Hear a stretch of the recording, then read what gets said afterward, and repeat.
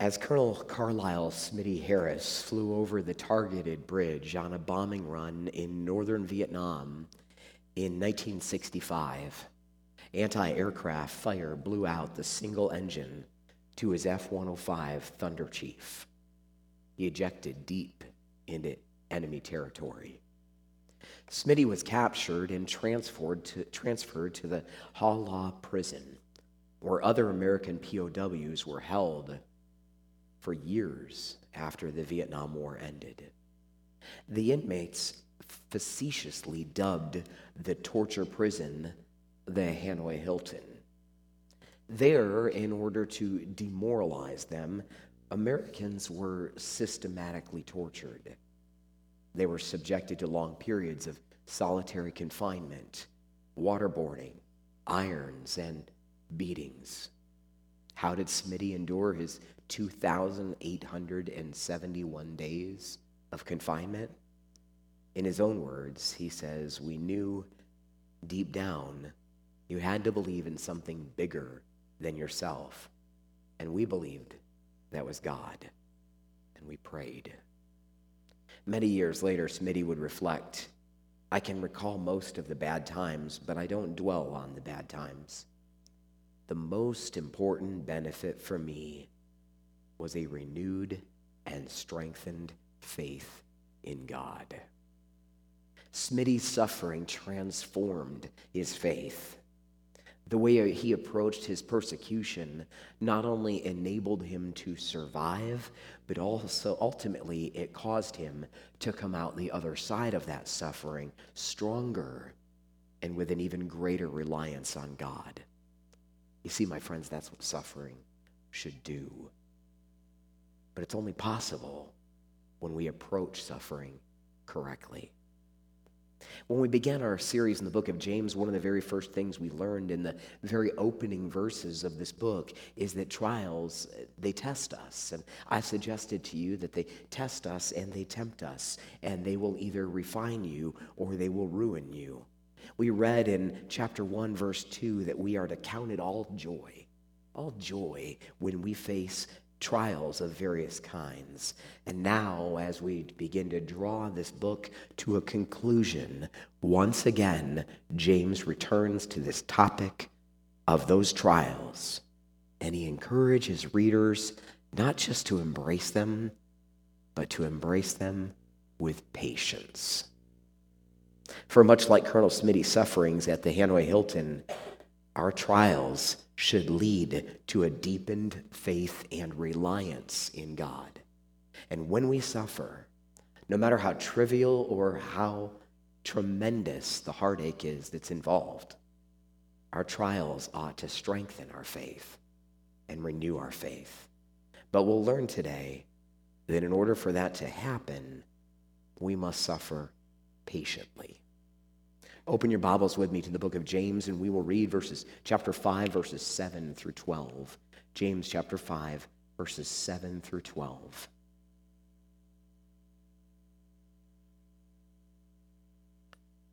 Be patient, James writes, therefore, brothers, until the coming of the Lord. See how the farmer waits for the precious fruits of the earth, being patient about it until it receives the early and the late rains. You also be patient. Establish your hearts, for the coming of the Lord is at hand. Do not grumble against one another, brothers, so that you may not be judged. Behold, the judge is standing at the door. As an example of suffering and patience, brothers, take the prophets who spoke in the name of the Lord. Behold, we consider those blessed who remain steadfast. You have heard of the steadfastness of Job, and you have seen the purpose of the Lord, how the Lord is compassionate and merciful. But above all, my brothers, do not swear, either by heaven or by earth or by any other oath, but let your yes be yes and your no, no, so that you may not fall under condemnation. May the Lord add his blessing to this reading from his holy word. Be patient. That's how James begins this section. And it's rather surprising given the verses that have followed it. We've already ascertained that these Christians are those that have been dispersed by persecution. They live in a day when it has become increasingly unpopular to be a Christian. A day when your faith could cost you your business, your friends, your freedom, or in some places, even your life. As such, these Christians were subject to the ridicule and the persecution of non-believers in the world around them. And so we might expect instead for James to say something like, be outraged at the persecution you endure, or still yet, and just give up fighting because all the power is in the hands of the rich and your situation is hopeless. Just know, Christians, we might expect James to say that one day this will pass.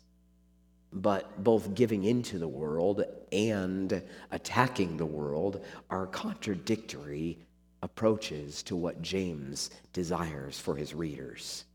Instead, to them and to us, James says, be patient when you face trials.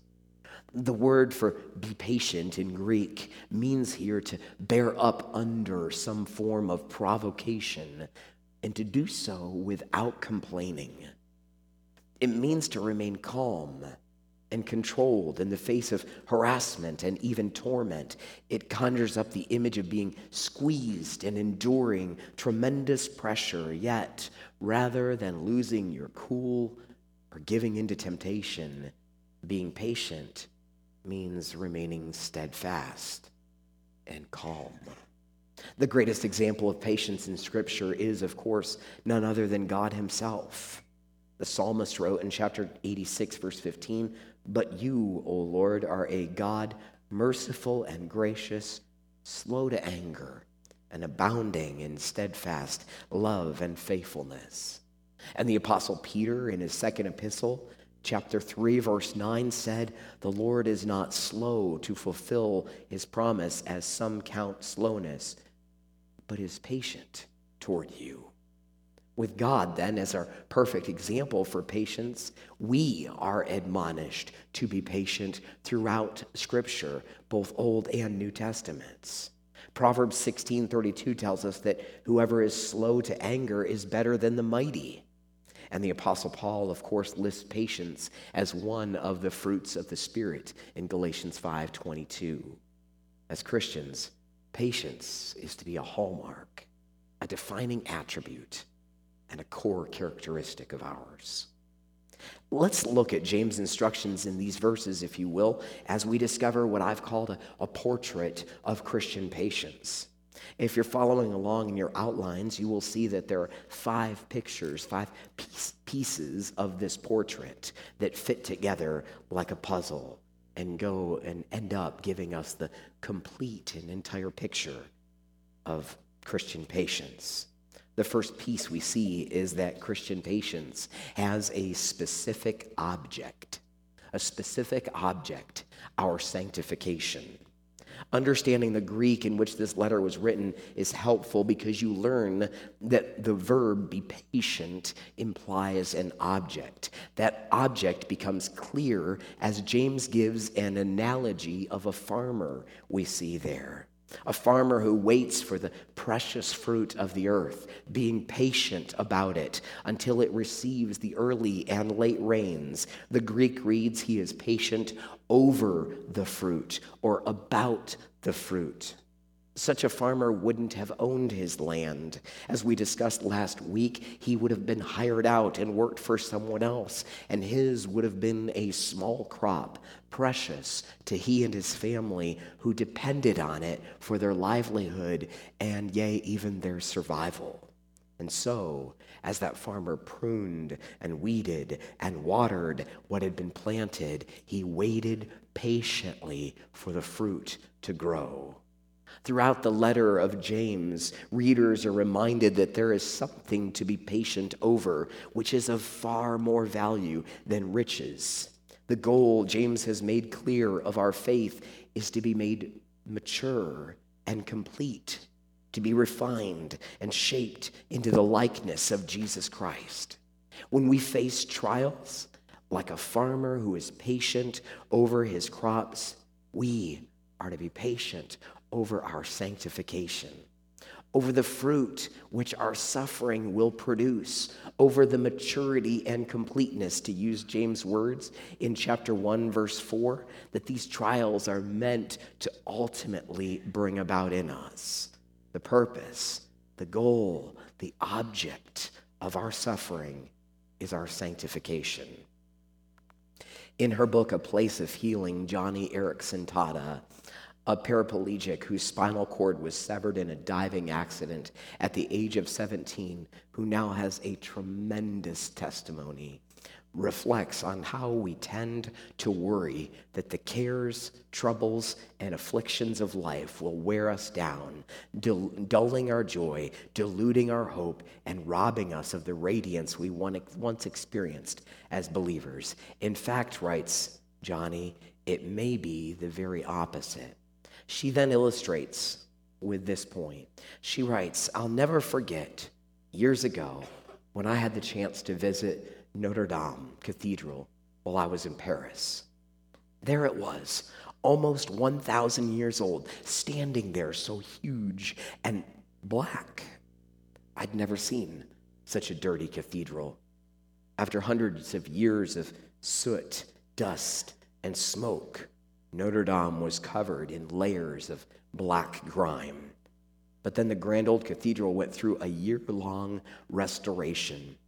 Scaffolding was erected, and the entire exterior was sandblasted. I was stunned, she said, when I saw a recent photograph of the cathedral. It was beautiful and so very different from the way I remembered it. The ancient stones glowed bright and golden. You could see details on carvings that hadn't been visible for decades. It was like a different cathedral. What a wonder a bit of sandblasting can accomplish. When I use the word sandblasting, she concludes, and when I think of how that process changed that cathedral in Paris, I can't help but consider the way God uses suffering to sandblast you and me. When pain and when problems press up against a holy God, suffering can't help but strip away years of dirt. Affliction has a way of jackhammering our character. Church, much like a sandblaster, God uses suffering in our lives to transform us. I wonder if you've ever experienced that. So, as we bear up under trials and tribulations, we should do so anticipating the growth of Christ-like character in our lives. For Christian patience has the object of sanctification. The second piece of that portrait is that Christian patience has a specific hope, the coming of the Lord. Be patient, James continues, therefore, brothers, until the coming of the Lord. The word until has a pregnant pause, an anticipation. The event to which is pointed is none other than the technical term that the church became familiar with, the parousia. The term that came to refer to Jesus' second coming, the time when he will descend from on high and every wrong that is suffered will be set right. It's this return of Christ that James wants his readers to be focused on during their suffering. It's this coming of the Lord that ought to be the event that motivates us to persevere through suffering. Like the rain that motivates the farmer to continue his plowing, to continue his planting and weeding, the second coming of the Lord Jesus ought to encourage us to continue to keep our hand to the plow, to not grow weary of doing good, as Paul said in Galatians 6:9, to be patient in hardship. And if you're struggling with how to endure hardship and trials, look up, James says, and set your eyes toward the day when Christ will come again. For Christians, patience has a specific hope, the coming of the Lord. Third, Christian patience has a specific stance, a deliberate behavior. Listen again to verses 8 and 9. You also be patient. Establish your hearts, for the coming of the Lord is at hand. Do not grumble against one another, brothers, so that you may not be judged. Behold, the judge is standing at the door. After once again emphasizing the force of the imperative to be patient, he tells them to first establish their hearts. What we find as we unpack this patience, this verb and this verse, is that patience cannot be passive. It can't be passive. Patience isn't about sitting by calmly while events transpire. It's not about observing your trials and just allowing them to take place. No, patience is very much an active stance. The verb for establish means to set fast, to fix firmly. It's the same verb, interestingly, that's used in Luke 9:51 when we're told that Jesus set his face to Jerusalem. Not just his face in a direction of heading, but his heart, determined to go to Jerusalem and to fulfill his Father's plans. And so we are to set fast our hearts. We are to fix them firmly toward his second coming. And the reason I would suggest that James tells his readers to establish their hearts is because he knows that it's out of the heart that actions flow. So in order to have the kind of congruity in our lives that James has been insisting on throughout this entire letter, our hearts must be properly attuned to Jesus Christ, and they must be focused on his return. Only then can our patience through suffering live itself out in ways that honor God. And then James addresses a particular behavior, a particular action that flows from that very heart that he's saying is to be established. It's a behavior that is devastating to our faith and contradicts the patience that we are to employ in suffering. It's the behavior of grumbling. I studied the word grumble this week and discovered that it means to moan. It means to sigh when squeezed or pressed by circumstances. It's not always a negative thing, by the way. It's not always wrong. Sometimes it's the appropriate response. Jesus in Mark 7:34, as he was healing a deaf man, looked up to heaven and sighed. The same word that's used here. We're told by Paul in 2 Corinthians 5:2 that we moan or groan in this tent that is our human physical body. But the way James uses the word puts a negative connotation to it. It means groaning, moaning, complaining, particularly about another person in the church, about a brother or a sister in Christ. And do so, James warns, and you'll be judged by the very judge who is Jesus Christ, who's at the door, he writes. Instead, we ought to be patient with each other, long-suffering, and tolerant. Now, we could just pause and camp out right here on this topic of grumbling, couldn't we? I could preach a whole sermon on it, because after all, we are a church of imperfect people. And how often in the course of doing life together do we get on one another's nerves? Be honest. If you've been here long enough, you've met some people that you don't really care for much. Now, don't point any fingers. Perhaps they grate on you like fingernails on a chalkboard. And that will happen. But church, God's word is abundantly clear. We must not complain. We must not moan. We must not groan about each other, because it devastates the body of Christ. And why is it included in verses about suffering patiently? What does it have to do with this passage? I think it's because trials put our patience to the test, and they offer plenty of opportunities for bickering and complaining and criticizing. We lose patience with others when we are under pressure, when marriages are suffering, when our dreams have been shattered, when we lose a job or our job isn't going well, or when we face health problems or financial difficulties. The temptation is to become short-tempered, to be on edge, to be critical with each other, to take out our stress on those around us, to allow them to feel the pain and the discomfort that we feel. And so do not grumble is very, very applicable to James' remarks about suffering. Christian patience involves deliberate behavior. It involves establishing or fixing our hearts on Christ and his return and not allowing the stressors we endure to overflow into our treatment of others. Fourth, Christian patience has a specific sequence: suffering, perseverance, and blessing. Allow me a moment as I drink some of my tea with honey to give my voice a rest.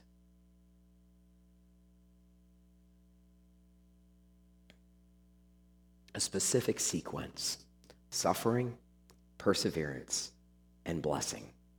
James draws out the sequence by offering us the examples in our text of the prophets and of Job. At first glance, this sequence seems logical, but let me take you through it, because if you're like me, there may be some surprise in it. The word that's used for suffering here is not the passive misery that comes upon us. It's not the diseases, it's not the grief or the heartache that we face. Rather, this is an active word. To suffer here means to deliberately endure hardship in a way. It's an approach to those miseries rather than the miseries themselves. It's bearing up under those miseries. To help us understand this, James points to the prophets in Job. They deliberately endured rather than giving up hardship. So bearing up under the trial is the first step. It's the first step in this sequence. And the second is to persevere. The ESV uses the word for remain steadfast. The prophets and Job, they persevered. They remained steadfast during hardships. They wouldn't give up. They bore up under hardships, and they continued to stand strong. That's James' point. They are the first two in the sequence of Christian suffering and perseverance. But then there's the outcome of these trials, which I dare suggest we often forget or neglect to teach in the church. James says we consider those blessed who remain steadfast. Blessed. God's work in the life of persevering believers is to bless them. Have you ever thought about that? We are gun-shy about invoking and claiming the blessings of God, and for some good reasons. We are reluctant to talk about being blessed by God because we want to steer clear of the health and wealth teaching of too many churches today. Church, we need to reclaim a biblical understanding of being blessed. We need to understand what Scripture teaches about it, not what TV teachers and preachers proclaim falsely. Those who are suffering for the sake of Jesus Christ should be reminded of Matthew 5:11-12, when Jesus said, "Blessed are you when others revile you and persecute you and utter all kinds of evil against you falsely on my account. Rejoice and be glad, for your reward is great in heaven. For so they persecuted the prophets who were before you." And all of us should be reminded that when we are walking through times of trials and tribulations, regardless of the source of those sufferings or the cause of our heartache, we should be reminded of the truth of Romans 8:28, that for those who love God, all things work together for good, for those who are called according to his purpose. God does not introduce suffering to harm us, rather to bless us. And he will ultimately accomplish his good purposes in and through us. James goes on to underscore this sequence by demonstrating the character of the God who carries us through it. He writes that this God is compassionate and merciful, and it's that knowledge that allows us to remain steadfast and to bear up under suffering, knowing God will ultimately bless us. Being patient in times of heartache and pain will look like the prophets who kept on speaking, and like Job, who kept on believing in suffering and perseverance with assurance of God's blessing. Finally, the last piece of this portrait of Christian suffering is this: Christian patience has a specific reliance. A specific reliance, God's magnificent grace. The last verse of our passage, verse 12, appears at first glance to be disconnected from the previous 5 verses. James writes, "But above all, my brothers, do not swear either by heaven or by earth or by any other oath, but let your yes be yes and your no be no, so that you may not fall under condemnation." But I don't think this verse is disconnected at all, and let me show you why. I think there are 2 potential applications here. First, we should note that this is one of James' clearest references to the Sermon on the Mount. There, Jesus confronted the Pharisees. He confronted their use of various formulas to create different levels of oaths, some of which were less binding than others. And Jesus commanded his followers to not use such oaths, but to let their words be full of integrity. You see, my friends, we shouldn't need to swear to God or swear on our mother's grave or pinky promise in order to be believed. Our word ought to be truthful. James understands that his readers are facing and will face temptation to compromise their moral standards during their sufferings.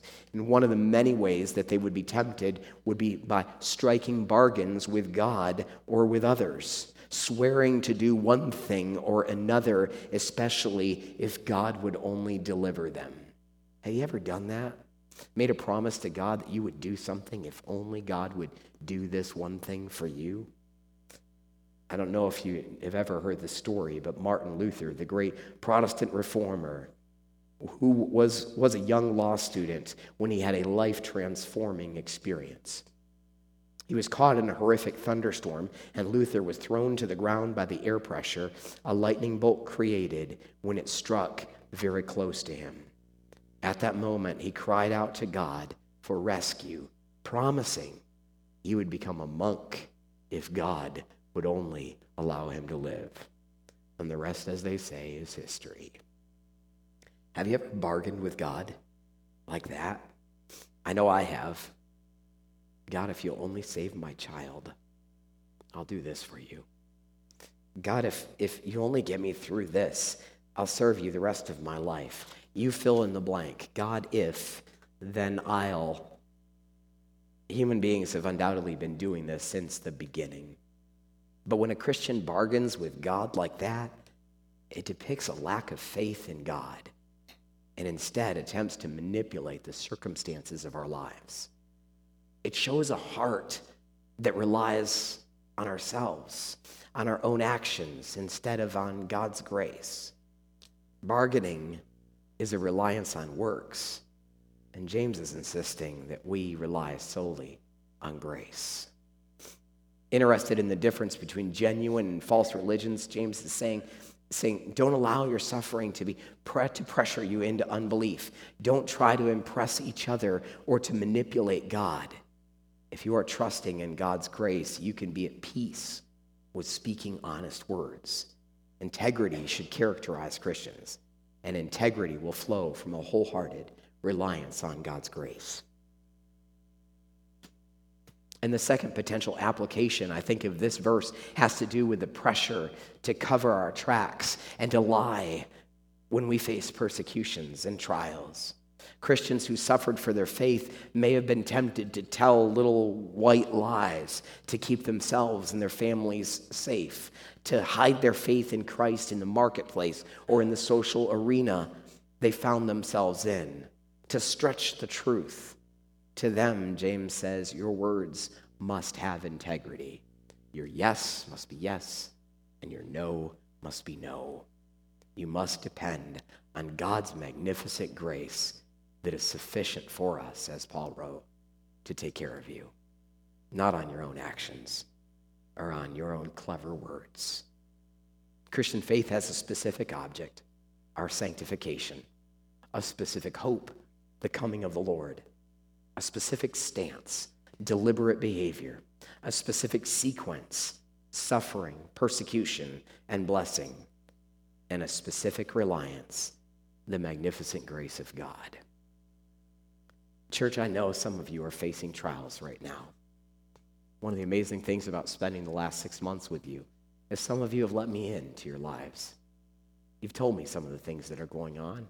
You've allowed me to pray with you and pray for you. And so I know some of the things that are happening here in your lives. There are in this place families in which relationships, excuse me, I'm almost there. Families in which relationships have been broken and pain has been caused. There are parents and adult children who aren't speaking to each other. There are hurtful words that have been exchanged. And the result is the lack of a relationship that you dearly miss. There are here marriages which may look fine on the outside to us this morning, but at home, they're falling apart. You're at each other every day, and you're questioning whether you can make it work. Perhaps you've already given it up. Perhaps you're just staying together for the kids. There are also those who are struggling financially, who don't have enough money at the end of the week, and who don't know how they're going to pay their rent, or where they're going to live, or how they're going to put food on the table. There are still others who are suffering physically. You've been diagnosed with an ailment that is causing you to suffer. Or maybe you're living with a physical infirmity that introduces pain every single day. Whatever the trial, whatever the tribulation, know this: you must bear it with patience. Not passively, rather engaging your suffering and ensuring that your walk with the Lord remains full of integrity and purity, so that you don't obstruct the blessedness that God wants to bring through it.